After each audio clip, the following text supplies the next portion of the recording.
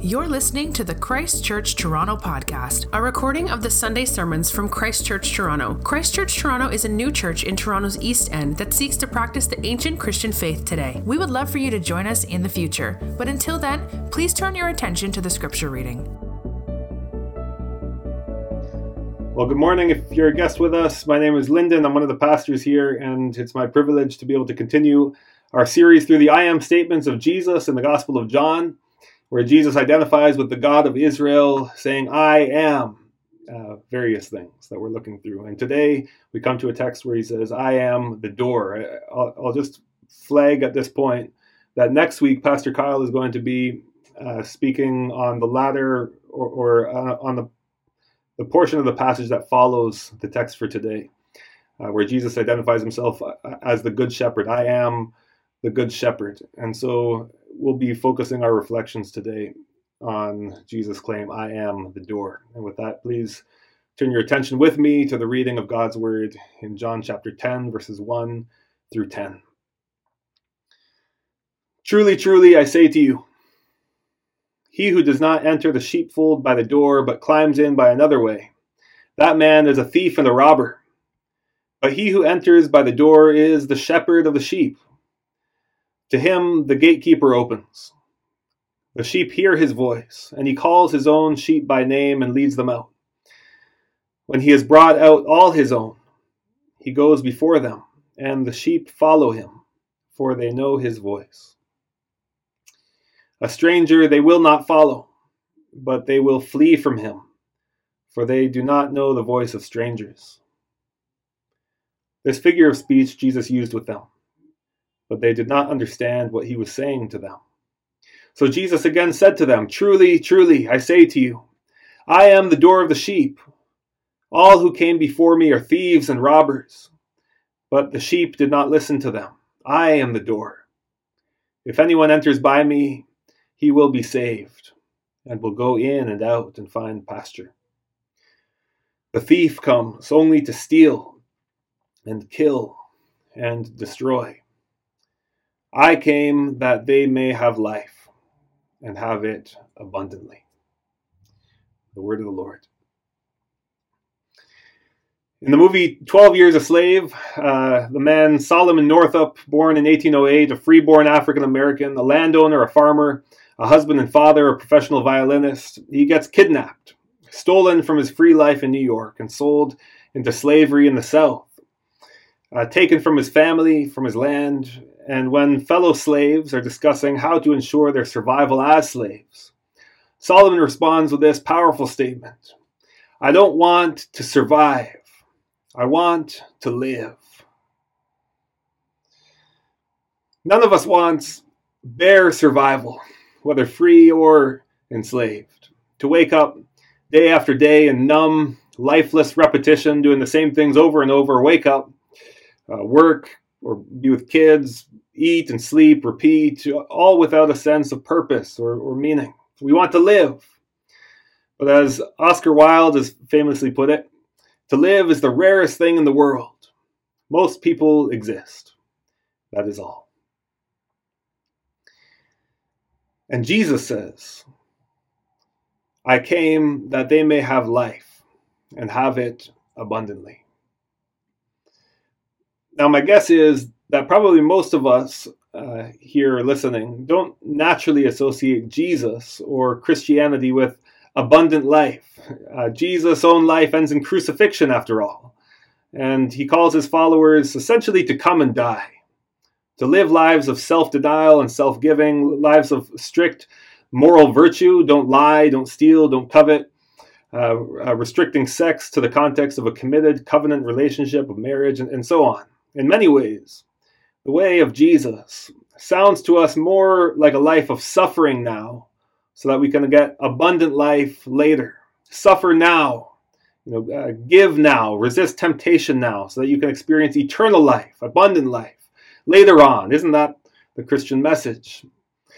Well, yes and no. Certainly there is a call for Christians to suffer now. That's real, to endure now, to resist now through self-denial and self-giving. But it's important to understand that all of this self-denial and self-giving isn't presented in the scriptures, certainly not by Jesus, as a matter of choosing a lesser life now for a better life later, but rather the life of following Jesus, of self-denial, of self-giving, is in fact itself the better life. It is itself the abundant life, the way of Jesus, which is the way of total surrender to the triune God, the Father, Son, and Holy Spirit, is itself the true life of abundance. This is how it's offered to us in the scriptures, and all else is counterfeit to this reality. As Jesus puts it here, truly, truly, I say to you, I am the door of the sheep. All who come before me are thieves and robbers. The thief comes only to steal and kill and destroy.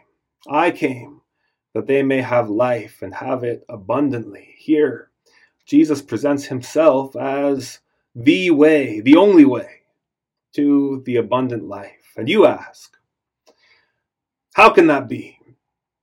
How can that be? Aren't there other ways? Haven't people found deep and lasting happiness, a kind of abundant life quite apart from Jesus?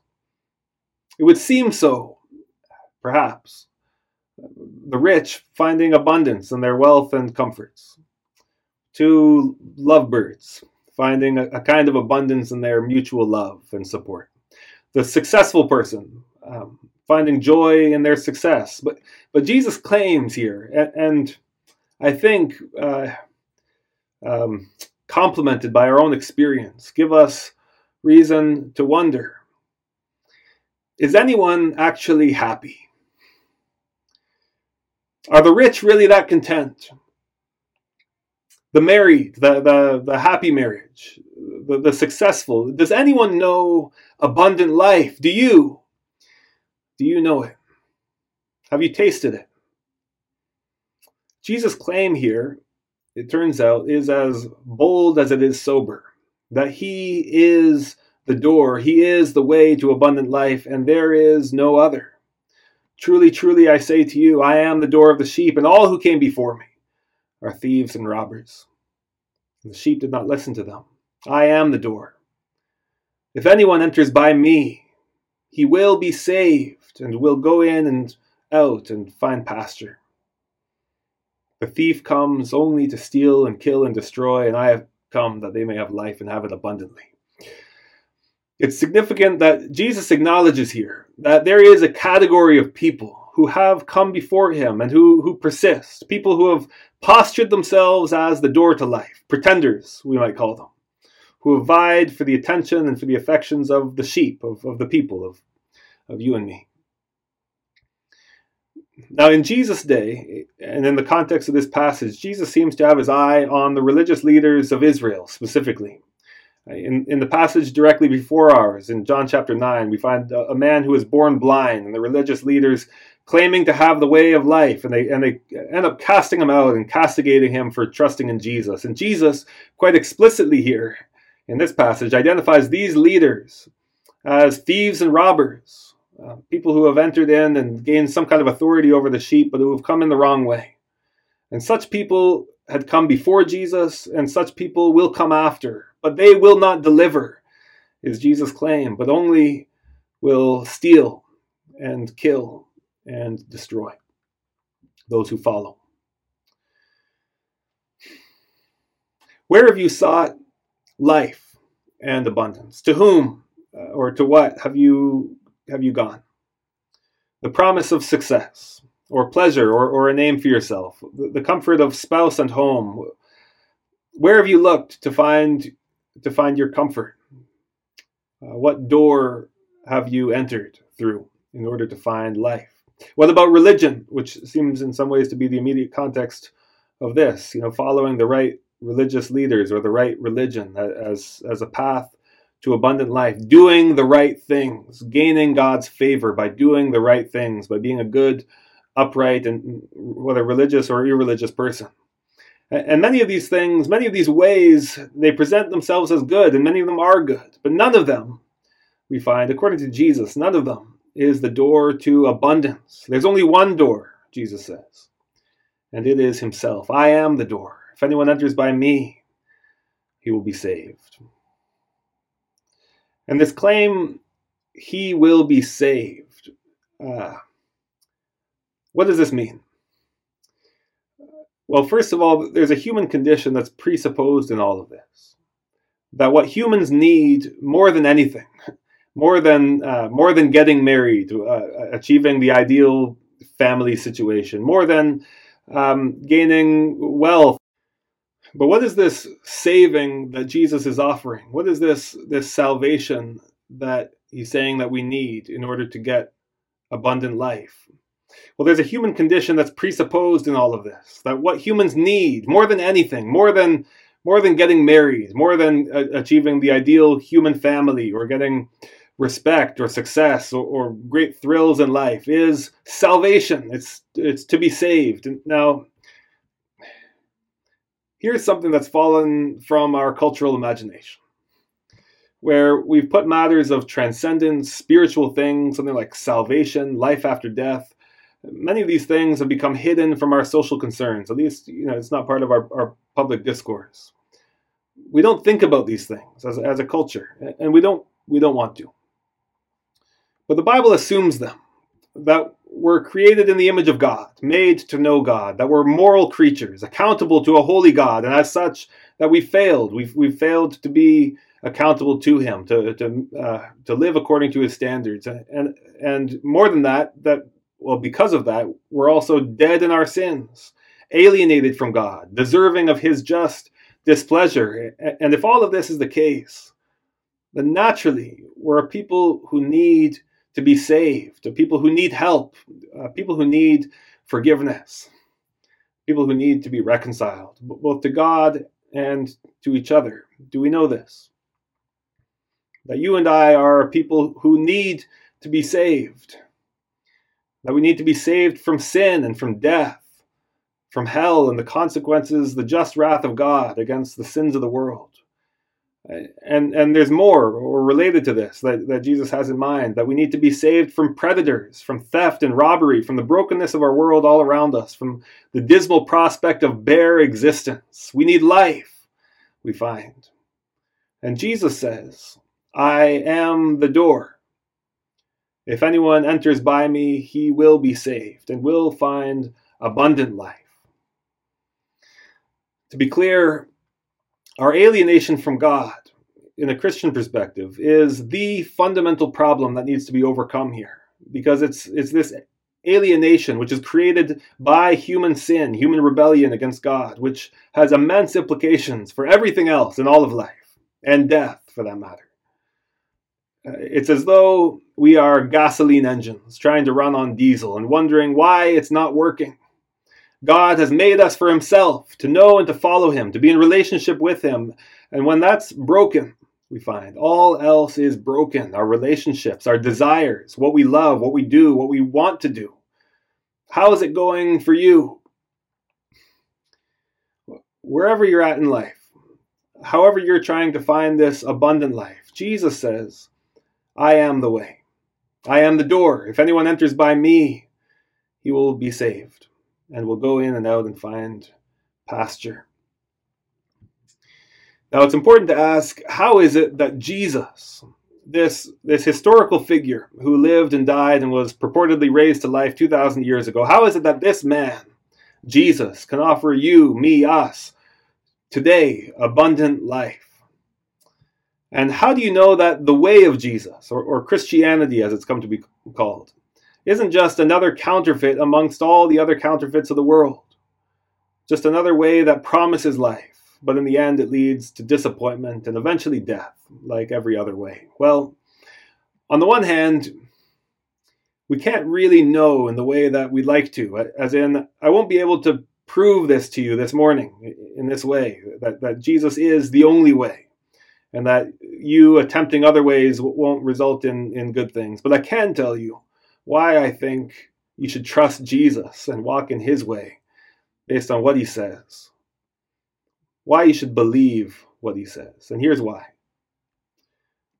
Because the same one who in this passage claims to be the way, the door, is the same one who laid down His life for sinners like you and like me, that we might find life. See, there are many ways, there are many doors on offer open to us today, promising us life. But none of them will ever lay their lives down for us in order that we might find life. But Jesus says, my life for yours. And in a world marred by sin and brokenness that we know intimately in many ways, where you and I, in our sin, are headed for destruction, whether we like it or not, whether we know it or not, this is what we need more than anything. We need a way. We need the way, the door to life. And God's people have always known this, that we need God to provide us a way to life, despite our own brokenness and finitude and sinfulness and alienation from Him and alienation from each other. And one of the great songs sung by Israel throughout their generations was Psalm 118, which rings out, the Lord is my strength and my song. He has become my salvation. Open to me the doors of righteousness, that I may enter through them. This is the door of the Lord. The righteous shall enter through it. And Jesus shows up, probably close to 1,000 years after the song was first penned, and says to the psalm-singing people of Israel, I am the door. And we can think also of the time when the Lord was bringing judgment on Egypt, when they were oppressing the people of Israel. What were all the doors of Israel marked with? That the people would be saved. But the blood of the Lamb, Jesus, it turns out, would be the true door. Himself the bloodied Lamb, himself the bloodied door, through which the people of God would be saved and would go in and out and find pasture. And this is the gospel. This is the good news to us, to you and to me this morning, that God, in the person of Jesus Christ, has come near to make a way for us to be reconciled to Him. Jesus has lived for you, died for you, taken your sins, your losses, your disappointments and regrets, your failures and your dead ends, all of this onto His shoulders. He knows our weakness. He knows our frame. You don't need to make your own way in this life. You can't. You don't need to earn God's favor. You can't. But Jesus can, and He has. He has lived for us. He has lived the righteous life on our behalf. And He says to you today, truly, truly I say to you, I am the door of the sheep. All who came before me are thieves and robbers, but the sheep did not listen to them. I am the door. If anyone enters by me, he will be saved and will go in and out and find pasture. None of us wants bare survival. We want life, and life abundant. And for sinners, lost and broken this morning, alienated from God, on our way to death, Jesus welcomes you, and He welcomes me. He welcomes us on the way to enter through the narrow gate and to find life, even life to the full. The thief comes only to steal and kill and destroy. I came, Jesus says, that they may have life and have it abundantly. Jesus' way is not the easy way, but it is, we find here, and we find in Him the only way to life. Let's pray. Thank you for listening to the Christ Church Toronto podcast. For more information about our church, you can visit our website at christchurchtoronto.ca or email us at info@christchurchtoronto.ca.